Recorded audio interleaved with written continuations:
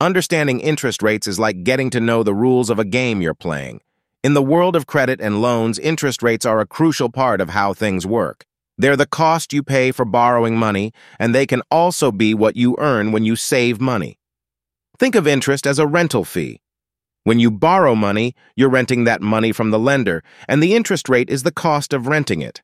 The higher the interest rate, the more expensive it is to borrow money. It's like renting a car. If the daily rate is high, your total cost goes up. Interest rates can vary a lot depending on what you're borrowing money for, your credit score, and even the economy in general.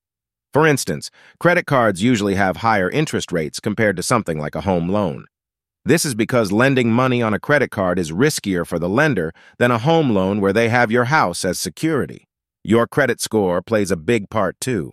If you have a good credit score, lenders see you as less of a risk and they might offer you lower interest rates.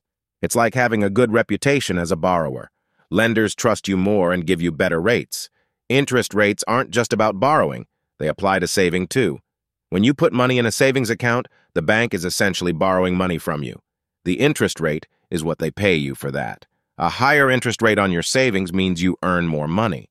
Now, why should you care about interest rates? Because they can significantly affect how much you end up paying for a loan or how much you earn on your savings. A higher interest rate on a loan means higher monthly payments or a longer payback period. On savings, a higher rate means more earnings for you. Understanding interest rates helps you make smarter financial decisions. It's like knowing whether it's a good time to borrow money or if it's better to save. Always keep an eye on interest rates, whether you're getting a loan, using a credit card, or choosing a savings account.